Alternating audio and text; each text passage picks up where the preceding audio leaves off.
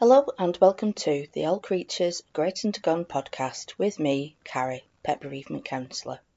Welcome to episode 12, a pre-Christmas episode where I speak to Laura Marjorie Miller, who is an animal communicator. I hope you all have a wonderful holiday, however that looks to you, and I wish you all the best for the new year. Thank you for listening.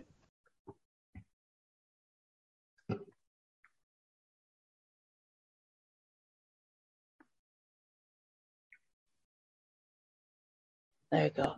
Got it. Brill. Hello, Laura Marjorie Miller, animal communicator. How are you today? Are you having a good day? I am having a good day. It's hard to believe it's 10 days till Christmas when we're recording this. And that is, it's sooner than than it seems like it ought to be, but it's definitely in that miraculous kind of mode that everyone gets into in the Christmas and Yuletide season. So it's really a beautiful time, even though where I live in the Midwestern US, it doesn't feel like Christmas right now because it's currently 60 some degrees Fahrenheit and there's not a scrap of snow on the ground anywhere, which makes everyone's lawn decorations look a little bit silly. Yeah. Oh gosh. Yeah. But who knows what'll happen by next week. Maybe it'll get more in the general agreement of what it's supposed to be like. Yeah. Like I say, I suppose it's hard to feel Christmassy when you think of Christmas and you think of snow and frost and just December, like colder temperatures, and then you forget that people live in areas that, actually it's, if it's like 40 degrees, 30 degrees, that's like, even I don't know, like for myself, like in the UK, like 20 degrees and over is absolutely sweltering to me. So anything like, but you think like you say, you could have like your Christmas decorations out and it's Christmassy because that's the season and it feels, there's the vibe, but yet the weather's like, actually it's like it could be summer, it could be, it's but I suppose everyone's getting into the festive spirit and as best they can, aren't they, and not letting the sort of weather determine the mood, I suppose. Right. The sun and the earth definitely know what time it is, according to the length of the day and the night. So that's not changing. Although, so what I was saying is, when you see a Santa and in a sleigh parked in someone's yard in a bunch of brown grass, and he's like, well, we're not going anywhere. Yeah. On this sleigh. I think we're just going to have to get airborne. Yeah. Because there's no snow. But still, as far as we can tell, the sun and the tilt of the earth are working. Yeah, definitely. So I wanted to talk to you about what you do. You an animal communicator, and I just think that people would be intrigued as I am to find out what that entails and how, what that actually means, and is it like having a conversation with your pet or someone else's pet or a companion, or there are so many questions, and I think as soon as you say like animal communication, I think people like start to think like, I don't know, they can't seem to wrap their heads around it, I suppose, and wonder, it's interesting, but how does it work? So obviously the best person to explain how it all works is yourself. So if you wouldn't mind just talking us through, what you do, what animal communication is. Okay, I will get into it probably through a couple of doors. So it is animal communication.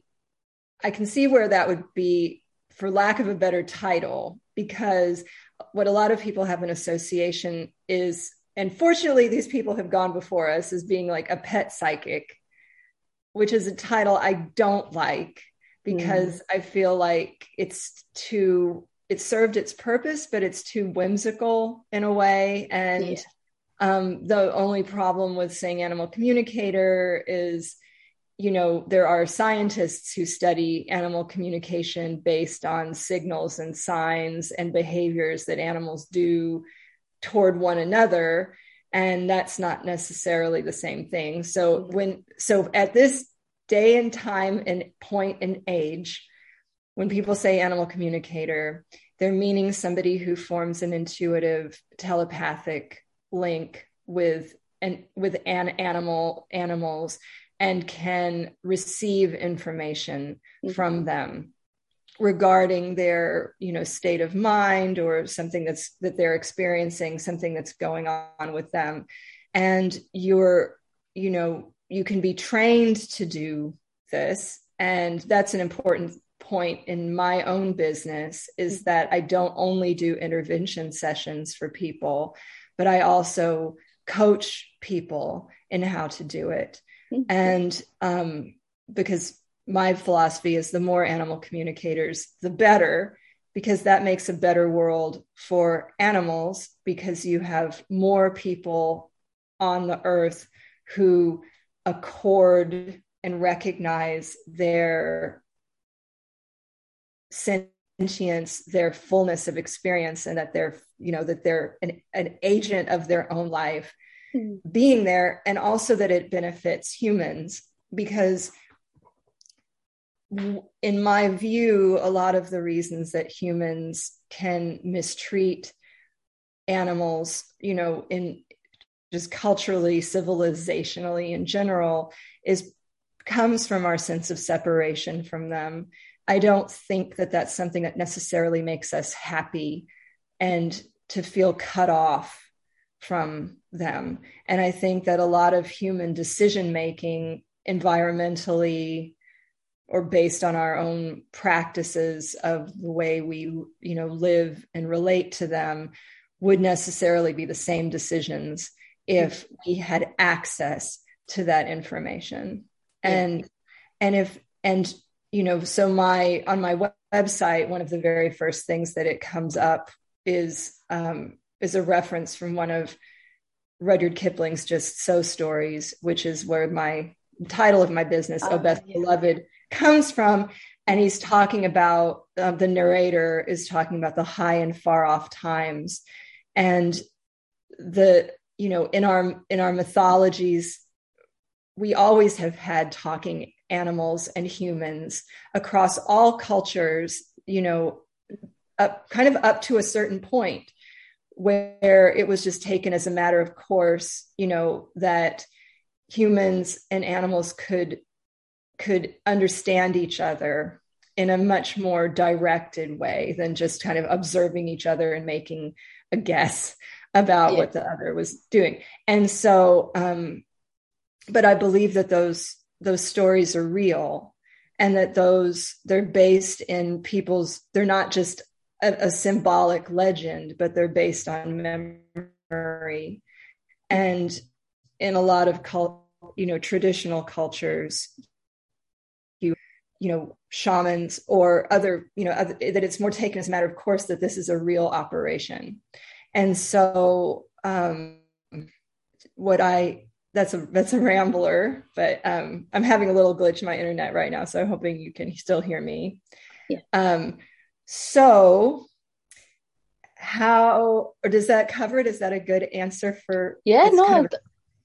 I like that, and I think it's important that you when you mentioned about like pet psychic being like the term that I think that's a term that most people will instantly recognize and be like, oh right, and unfortunately I don't know whether what your views are on that term. Is that personally I feel it can sort of come across as people have sort of turned it into sort of like a gimmick and like I don't know, like a fun, like a stage hypnosis, sort of thing. It's not, they're not taking it as seriously as they should, and sort of treating it as a bit of a joke. And when someone's a little pet sidekick, it's like, all right, ask my cat if they're happy with the brand of food I'm feeding them, and just make it, and just not really treating it with the respect that I feel it deserves. And so I feel like, say, like animal communicator, and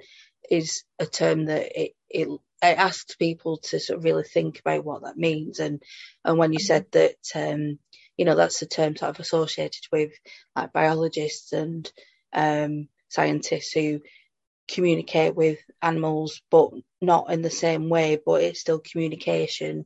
And I suppose like people like, animal owners, like guardians and what have you, they're communicating with the pets all the time, and the cat meows, and your body language and subtle noise, etc. So we're always communicating, but I just think it's a shame when there are those who would seek to sort of mock what is essentially a very important skill, and something that I wonder if you feel that have we lost the ability to hear, like, and to really hear what is being said. Like, we look at our animals, and people still look at animals as like, oh, the dumb creatures, they can't speak, they can't, they're lesser than humans, and yet I think if we really tuned in, we'd find that there's like a cacophony of noise, that they are screaming like things, So I don't know. That's just how I interpret it. Is that actually, they're probably saying more than we let on. If they're looking at us and thinking, look at these dumb bipedal creatures that just don't seem to, So I don't know. Like from the expert's point of view, like, obviously this is your skill. This is something that you do, that you coach others to be able to do. What are your views around, like, the whole animal communication, and whether we've lost our way, sort of thing? Yeah, I believe it happens on two different levels. I think it happens on a cultural level, which I alluded to a little bit there, that comes with all sorts of, aspects of industrialization, or just things that are expedient for, different kinds of aims. It's easier to, to take advantage of other people's, and I'll say people, and I mean animal people, and when they're different capacities from us, if it's expedient to cut ourselves off from believing in their sovereignty, or believing in their, and it's sovereignty with difference. That's really important to say, that they can be sovereign in themselves, agents, and not identical to us. That doesn't mean that they're ever lesser. And I think that's a human trip, where immediately when you say different, you think, okay, well, that I'm used to thinking of things on a grade, and it's not that. But to say, well, it's easier for me to, and without going too far down an animal rights alleyway, but say it's easier for me to take this calf from his mother when he's like a day old, if I don't believe that there's something happening between them, if I don't believe that she's going to miss him, if I don't believe that his bond with his mother is as important in their way as our bonds to our parents in their own way. So over time, and again, these are multiple things feeding into this sort of stream of collective agreement that we're all in. And it's not like one big, garage door dropping down at the same, all at once, but it's little things over time that change us and alienate us, like literally cut us off from the world that we're in these, compromises and agreements we've made. And then on a personal level, when you're a child, you come into the world and you read animal stories and you believe in talking animals, and you have an experience where you honestly believe that that's true. And then over time, you have enough adults tell you, or encounters with that kind of reality, you have enough people telling you that it's not true, and that you're being fanciful or being, a big baby or being sentimental or whatever, then you start, and this is sort of in general, you can start shutting things down in yourself for different reasons in order to have a more easeful experience of life, because you believe that the things the adults are telling you are true, because they're adults and that's who you look for guidance, and you want to believe them. So and for myself, even on like a even more personal level, I and this is a story I've told a few times. I didn't really think that I had this ability, but I desperately wanted to have it. And I knew through my entire childhood that I would have very emotional responses to animals that I was around, and would empathize deeply with them. But because my experiences were not have that of having like second sight, and I believed that all of this was true, I had a lot of, over the course of my, young adulthood, I would, have, psychic friends and interesting tarot reading, clairvoyant friends, and the things that they would talk about, not necessarily with animals, but just, seeing ghosts or seeing an ET on the side of the road or something, like trying to hitch a ride or things like that. I thought, okay, well, I'm not that.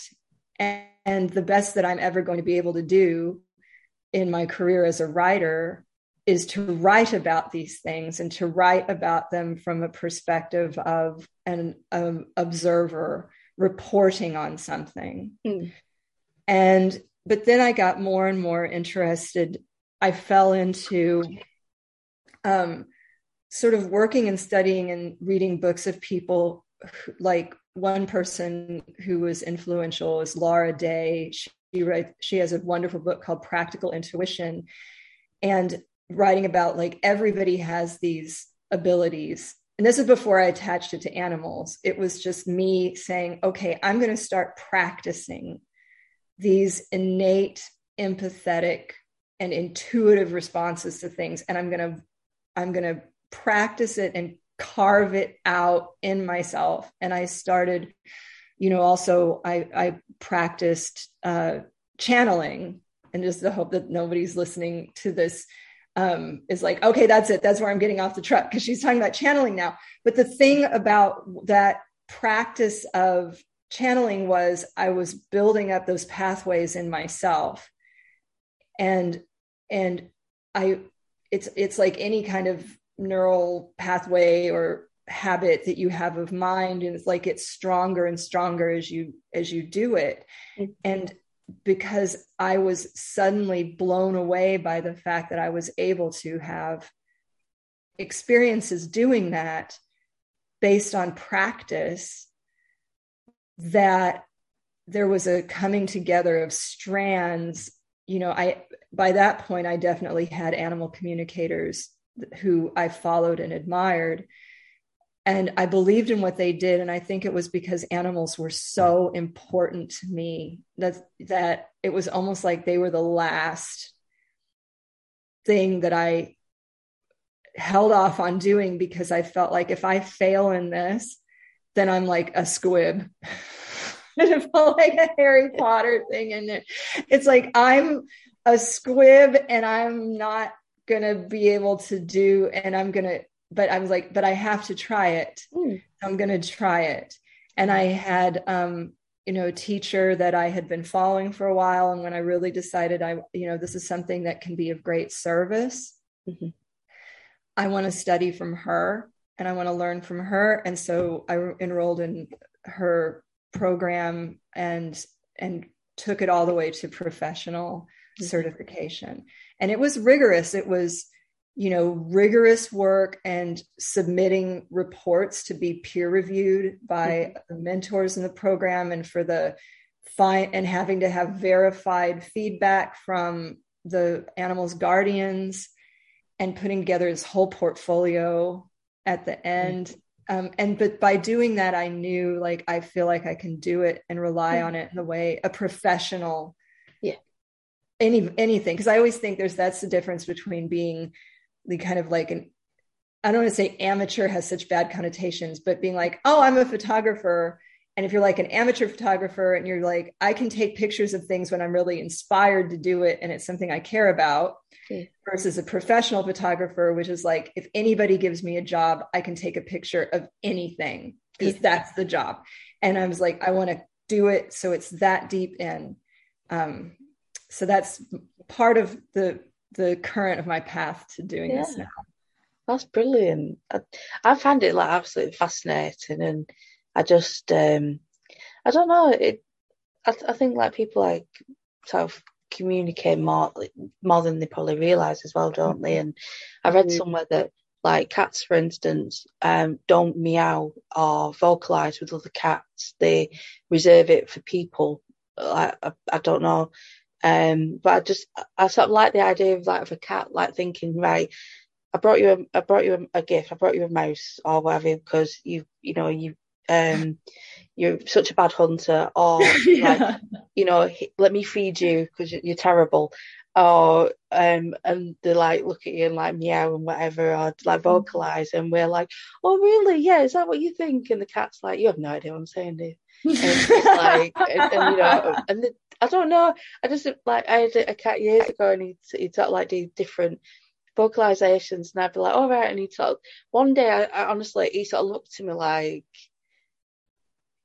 he's like, oh, you finally is, if he was human, like he'd play like just throwing his hands out and like, finally, she gets it. So I was like, what? Just looking at me like, I've tried, but I just think it's fascinating and like you say, like I love like the Rudyard Kipling Just So stories, and I think like my favourite one was one of my favourites was The Elephant's Child, and the one with the rhinoceros, how the rhinoceros got his skin, and that always fascinates me when whenever I see him, all I can see is the crumbs, cake crumbs, and buttons. The Parsi man. The Parsi man, I love it. Yeah, and it's just I love it, and I just like I say, like I've got like four rats, and like I talk to them, and like they we interact, and I sort of talk to them as if they can understand what I'm saying, but I suppose it's I don't know. I suppose it's sort of silly of us to assume that that they don't understand, that they I think they understand more than we give them credit for. It's just that the way they communicate back to us isn't in a way that we would associate with being sort of decent communication, or but I don't know, I find it really fascinating, and I love that, like you say, you've done all this like rigorous training, and so it's something that you've put a lot of time and effort into to perfect, and to ensure that all parties are being heard, and that all parties are I don't know, that it's professional, like I say, it's professional, it's proper, and I think that lends us an air of respect and authority, and I think that people will hopefully be listening and thinking, right, okay, well, maybe at first I thought it was a bit new agey, a bit, I don't know, and then now they're like, actually, do you know what, that is really, and I think it's like when people sort of talk about things like animal communication, and some people are just like roll their eyes and just like wander off, and other people will be like, I'm interested, and others will hear what you've got to say, and then they either change their minds on it, or they're just not, they're choosing not to hear what's being said, and like you say, if we think of animals not being sort of sentient and not having their own thoughts and their own feelings and their own emotions, then it's easier for us to do horrible things, or things that we wouldn't consider doing to a fellow human. But yet because we've distanced ourselves, I just find it all really fascinating. I mean, I was doing a diploma in thanatology, and it was discussing, one of the modules was discussing like animal grief, and some of the stories I was reading, like, there's like geese and crows and chimps, and I was just like, you know, if they're not capable of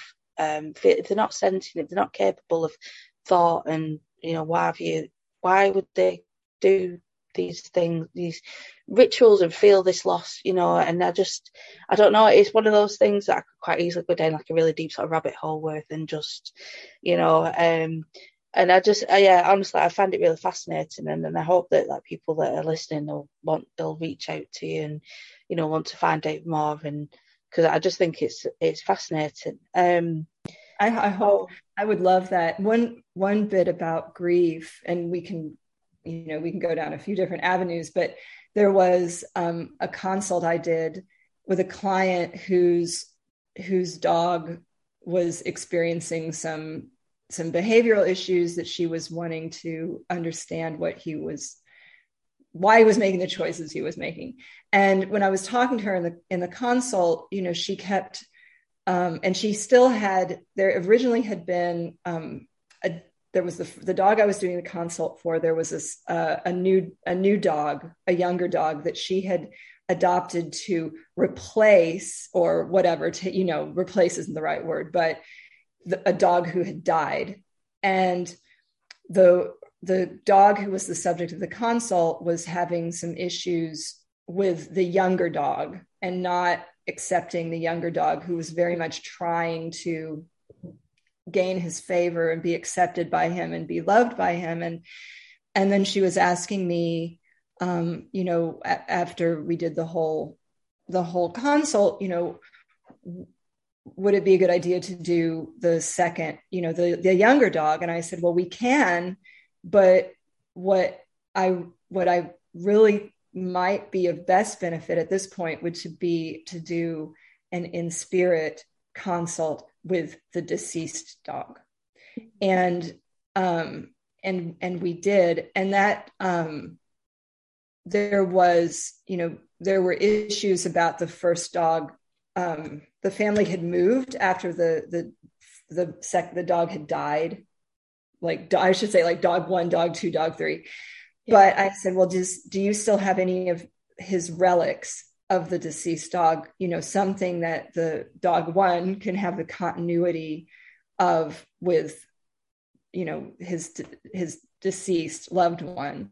And it was an issue of him grieving and not feeling, you know, that was part of his whole array of experience, but that he really was grieving the dog. It was, the family had a hole in it that hadn't been sufficiently, and it wasn't because of any lack of effort on her part, but it was just there, you know, the way any absence leaves a big hole, and the dog, and he was grieving. And there are animals who can roll with it more. We can talk about in spirit in a moment, because I know that's taking stuff off in another direction, but there are animals who, you know, can roll with the loss and have more perspective on it. And then just like humans, you know, it's all of our, as you and I talked about in our Instagram live, that there are all these different ways of grieving, and it's what is, you know, easy, or that there are parts of it that are easier for some people and parts of it are harder for other people. And that animals experience things on a species level per their customs of their people, like crows and elephants and all of, you know, the ones that we know. They do also have individual capacities based on their relationship with the departed beloved one. Yeah. And that's something that I actually have learned, you know, through doing the in spirit consults or consults for animals who've lost, you know, when there was a departure in the family that way. And that was something that's come out of my own experience in the consultancy. Yeah. So is that something that the like in spirit like consultations, is that something that you do a lot of, or is it mainly communicate with you know, animals that are currently like on this plane and, you know, alive and present, or You know, is it a mix? Or I'm just wondering if there's like obviously, because like the podcast itself is obviously like tailored to, you know, pet loss and you know, creatures great and gone. And so I was wondering whether you know, how the I don't know how the like in spirit sort of like console sort of work, and whether, you know, who gets the most benefit, would you say? Is it the owners that are getting some sort of closure, or is it the remaining animals, companions that are being listened to and are being consoled in, you know, in a way that, you know,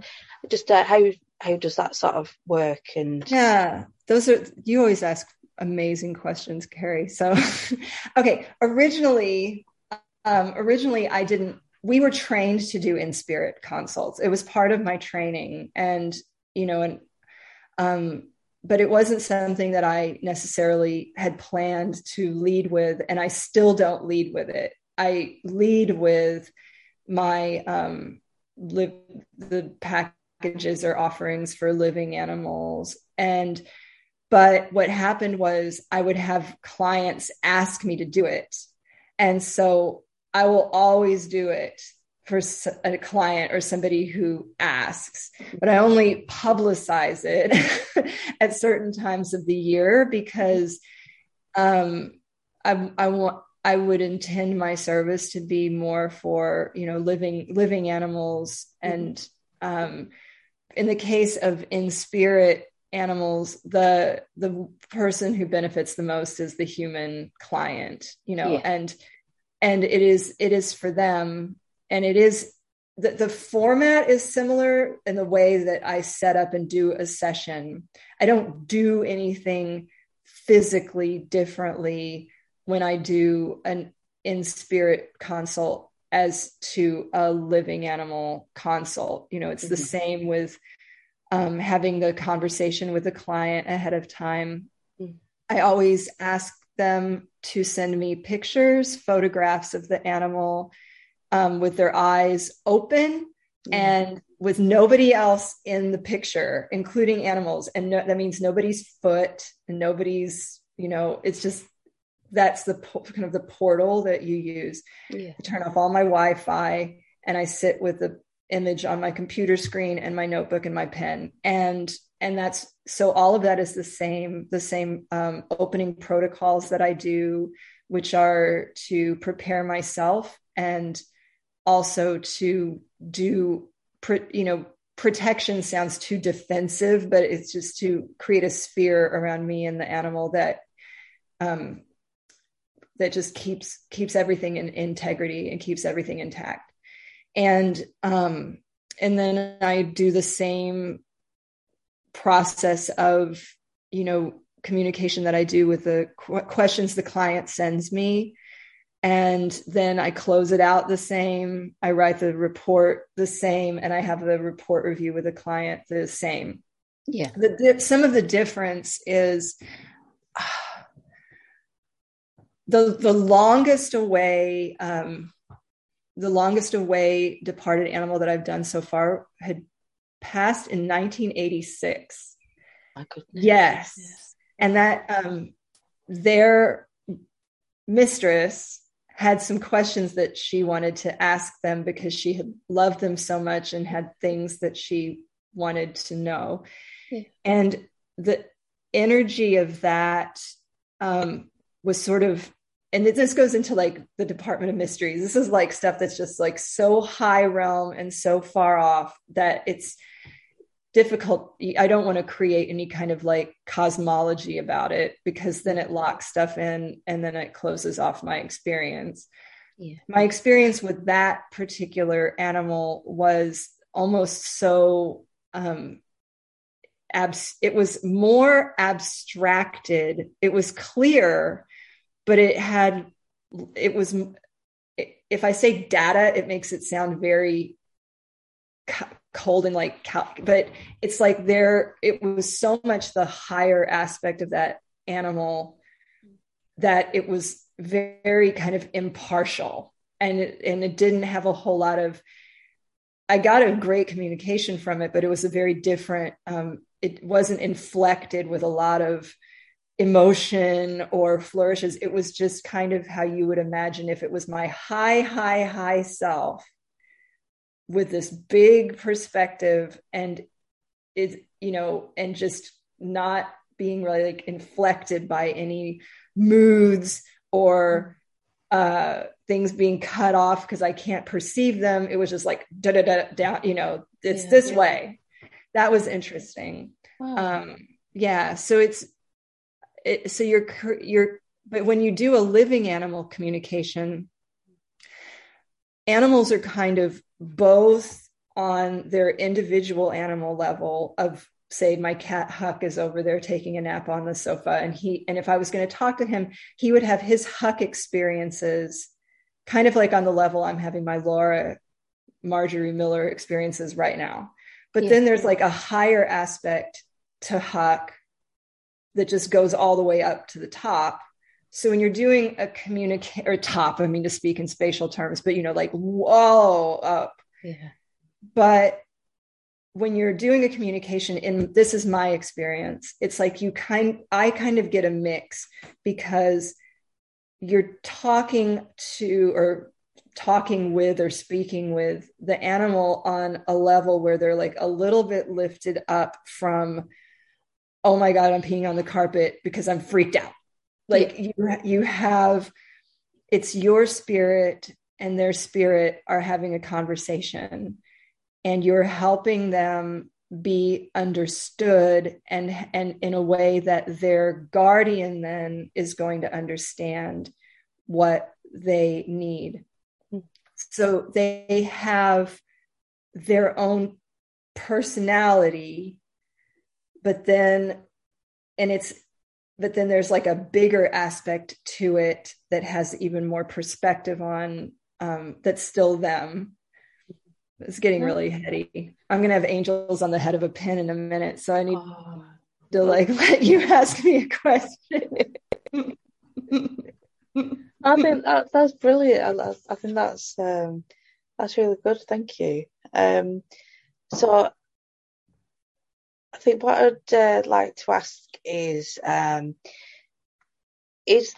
a particular sort of message that you feel people need to hear, whether that's a Laura Marjorie Miller message, or it's a collective message, if it's something that, like a common theme that you've come across that you just think, do you know what, I don't know who needs to hear this, but I trust it'll reach the person that does need to hear it.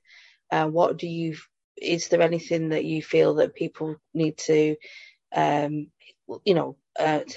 acknowledge or look out for? I guess two things pop to mind just on top of that are big, sort of starting principles. And one is, it's to believe what you believed when you were a child is true. And that is what I would say, the closer to the real reality, and to allow yourself. And that's how, whenever I do any kind of coaching, or if I'm teaching a webinar or something, I always begin with, like, you begin by believing that it's true. And when you do that, you open yourself up to a realm of experience that you can't have if you don't believe that it's true. But it's not the same thing as being, believing a fantasy or being delusional or something like that. It's just honestly, like, if you want this to be real, you can allow it to be real. It's almost like if you're not allowing it to be real, you're almost like disallowing it and forcing it out. Mm-hmm. To have a sympathy and compassion for your childhood perception that is like believing yourself, like the way, you learn to believe children when they speak, and you're not overriding it with a bunch of just customary stuff. Yeah. And now that, when you when we've been talking about Kipling, and I only just made this connection because I hadn't thought of it before in reference to the, Oh Best Beloved, or To Just So stories, but those are children's stories, and the way he speaks, the narrator speaks to the child who's listening to him, or you as the child who's listening, is so, gentle and embracing, and that the fact that they're children's stories. And the first time I heard Elephant's Child, I was in kindergarten, so I was 5. Yeah. And we did it as our class play, and I was the narrator. And so I knew everybody's part, and I knew the whole thing by heart, all of the lines, including my own, which blows my mind. And I decided I could dress as any animal in it, and I wanted to be the bicolored python rock snake. So my mom made me, I had this beautiful headdress of a snake head and segments going down my back. But to have a children's openness to the possibilities of reality. And then the second thing, and it's just a correction of something I hear people say a lot, because it's such a tagline, and it kind of chaps me because it's not true. It's like people who are champions for animals saying, well, we're a voice for the voiceless. Yeah. And it's like, no, animals are not voiceless. Yeah. They're not voiceless. You can be an ear for the earless, and you can help people hear animals. It's not animals who've lost their voices. It's us who've lost our belief that we can, and because what your belief is can block your ability to do something. We've shut our ears off. And that kind of, because we're recording this towards Christmas, always makes me think of that. There's a beautiful old folk legend about at midnight on Christmas Eve, all of the animals can speak. And it comes from stories about the nativity and that moment of all the animals in the stable. And there's a beautiful old folk carol called The Friendly Beasts, and all of the things that they're saying, in the stable, and all the parts that they're playing. But what I think is really the reason that animals can speak at midnight on Christmas Eve, depending on people's own belief system. But it's because that's a miraculous time. And it's not that the animals can speak, but it's that we can hear them. Yeah. And it's all of a sudden our ears are unstoppered. Yeah. And so that's the miracle. And the miraculous aspect of it is that stopping feeling like you're so separate from everything around you all the time, and that the world is so populous and it's so interesting. And when you said, earlier, you said this cacophony of sound, of voices, yeah. It's full of beautiful, voices and experiences and perspectives, and that are different to our own. Yeah. And it helps us so much to be in those and to open ourselves up to being able to perceive the world in those ways. I will have, and one of the things I do before I do a session, I always do a practice where I kind of clean myself out, and I pull out, everything as far as this is what I'm feeling right now. This is what I think my prejudgment is on this situation, if I had one, or just what am I wound up about something today, or anything. Mm-hmm. And I never have a prior judgment on any client. I just hear them out because I know I'm going to learn something. And I wouldn't be a very good communicator if I came at it with an agenda. My agenda is to help the people, feel better, and their animals feel better. And that is the agenda. But I always know when a communication is really valid and really real when it just blows my mind. When it was something that I never would have come up with on my own, and it's coming from a totally different perspective, or it's even like when I'm writing down my notes and there'll be a turn of phrase or a syntax or something. I'm like, where is that? Like, I didn't make that up.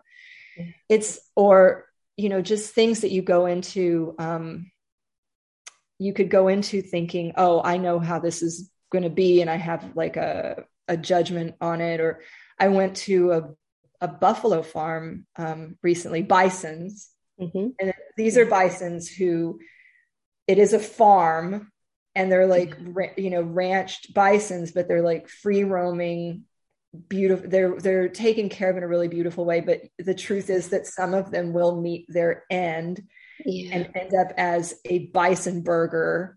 Mm-hmm. But the thing was, if I had gone in and been like, oh, you're exploiting these bison and this sucks, and you're like a murderer or whatever, I wouldn't have been of service to my client, who was, and I wasn't thinking that anyway, because you can't go into anything with that point of view. But one of the things that the bison heard, and it was like a herd communication, which was really interesting, was saying like, they're this ancient race, and they have been around since the Pleistocene. And this isn't, this is me summarizing, but saying, it's because of, it was this link, this isn't the language they use, but it was the idea that like this farms like this, things like this, are allowing us to continue to move through time forward. Yeah. And the fact that some of us are, and this is not their word, but again, this is me summarizing, but some of us are sacrificed. Yeah. That's what, if we were out on the plains, like we would be some of us would be taken down by wolves. Some of us would be, like this is part of our agreement, and we don't have that relationship with predators, but the predator-prey relationship of them making the prey animals stronger, like the predators do, because they keep the genetics stronger. It was like that is being replicated here in a way, like in order for our race to survive, this is what we're doing. And in its exchange we're making. Yeah. And that blew my mind. I would never have, come up with that. And it made me just have a totally different, thinking, look, this is a really beautifully run farm by people who are on, who have a purpose. But it's things like that are a different perspective than a human judgment on something. And that's really illuminating. And it's really, the more of that stuff that we could learn, helps us make decisions and understand situations in a different way. Yeah. I love that. Thank you very much. That's brilliant. Thank you. That was brilliant. Thank them, because that was fabulous. Thank you so much. Thank you. Yeah, that was a gift. That was just such a beautiful day. Oh, I was picturing it, and I just like in my head and just like picturing all these like bison just like milling about, and and then like and then I was seeing like cave drawings, and I was just like, oh, this is honestly, it's so fascinating. Yeah, that was a great day. I was out like in the bed of the owner's daughter took me out, and I was like in the bed of her truck, and we were out in the middle of bison past, they were milling around. And I would say for anyone who wanted to listen, I wonder if there's any sort of relaxation music that's like being in the middle of a bison herd. They make these like growls and purrs and grunts, and they don't sound like cows, but it was, like these deep kind of rumbling sounds, like whales. It was so, or like kind of growly, almost like a chuffing tiger. It was the most, and they were in every direction, like 360 degrees around me, and this blue sky, a perfect day. And yeah, I was so glad that my path brought me to that moment. Yeah. Oh, that's beautiful. I was getting all goosebumpy then. I was just, that's brilliant. Yeah, I do love them though. They're like magnificent creatures, and I watch like documentaries like Yellowstone and things like that, and Mhm. you hear them like snorting and grumbling, and I'm just like, they're amazing. I love them, absolutely love them. Yeah. So, well, thank you very, very much. Honestly, this has been absolutely amazing. I've loved it, and I'm sure people like listening will have learned something new or gained hopefully a newer appreciation for animal communication and what Yeah. it's about. And well, thank you. It's been Thank really you nice. very, Thank you yeah. very much. I love sitting and listening to your questions because your questions unfold and I restrain myself because I have this like sort of jumpy tendency to want to answer a question before it's done. But I'll be like listening to you and I'm like, keep asking because this is a great Thank you. question. Oh, I think that's my neurodivergency. I tend to think of like, one of the sort of screening questions is you tend to think of like life and the universe and things on a deeper level. I'm like, yeah, it's like, because I'm all about the what ifs and the why. And, I think that's why I got into pet bereavement counseling. It's like, if, but why? Yeah. Why does that happen? And then you just spiral. Yeah. So thank you. I really appreciate that. This is That's really awesome. kind. Thank you. Yeah. Thank you Yeah. very much. So yeah, One no, it's been a pleasure speaking to you. Thank you so if much. if I could say one quick thing just Yeah. about clients often who want in spirit, um, a lot of times they'll ask for an in spirit because they have an unresolved situation of guilt in themselves Mm, about making a decision, yeah. the decision. Um, and and I guess it's one of those things that self-selects a demographic because everybody who's always been to me did their absolute best. And, and they're not the people who, I guess, did something casually or without Yeah. thinking about it. And I don't know in that case what an animal would say about it, but animals, especially when they're in that higher state, everything everything happens in the time that it happens for a reason that it happens. And the animals often have more control and choice over the things that are happening than we necessarily are comprehending in that Mm, moment. There aren't accidents of timing usually. um, I'm getting like a rush when I'm saying that there aren't accidents of timing. There are, things are carried along on a certain time stream for and happen at a time for a reason. So, and that's what I would tell, anybody who was really carrying around uh, a feeling of guilt that they could have done something different or yeah. they could have seen a different way to do something. And I think the answer is that and they're like, well, if I'd only thought of that, or if I'd only thought of that, it's like, no, you had the amount and kit of information you had at the time that you made that decision Mm, was the only information you were supposed to have yeah. because that's what was going to happen. Yeah. And so, and something that I've said, once before on another podcast, but there might be somebody who needed to hear it, is that all of the things that we love animals in having them in our lives about that unconditional love and that purity that they show to us, that purity of love without a bunch of just crap and just like complexes around it, that there's no reason to think that that would not also be the same after they're not on the earth anymore. So Yeah. that forgiveness, that unconditional love is the same.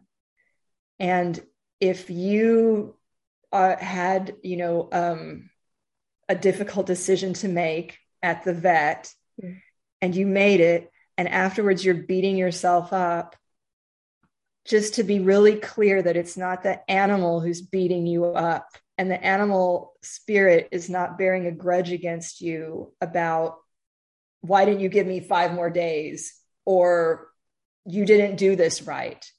Yeah. You know, that's, you know, and you and I talked about that in our live a little bit, that this, to grieve somebody because you miss them, Yeah. that's one thing, but to just keep it only has to be that simple. Mm. And the other stuff is stuff that we're making up in our mind, or stuff that we're importing. Yeah. That's not the case. No. Yeah. Oh, yeah. That's yeah. That so that's getting all yeah. So I was getting all like teary then. I was like, do you know what? Yeah, that's yeah. No, somebody out there needs to hear that, and I Yeah. think like somebody will be listening and they'll be like, you know, they'll have been listening because it's an interesting topic, and then they get towards the end of the podcast and they'll be like, oh, hang on a minute, and you know, it's going to really, yeah, there's going to be. I think that's a really good gift to give this. I think, especially in part given this time of year as well, where losses can be more keenly felt because there's an empty space, and you know, Christmas, and it's time for coming together. And so I think there'll be somebody who'll hear that and just be like, "You didn't know I needed to hear it, but I did." And so, yeah, thank you very Okay. much. Thank you, Oh, Karen. thank you, thank you.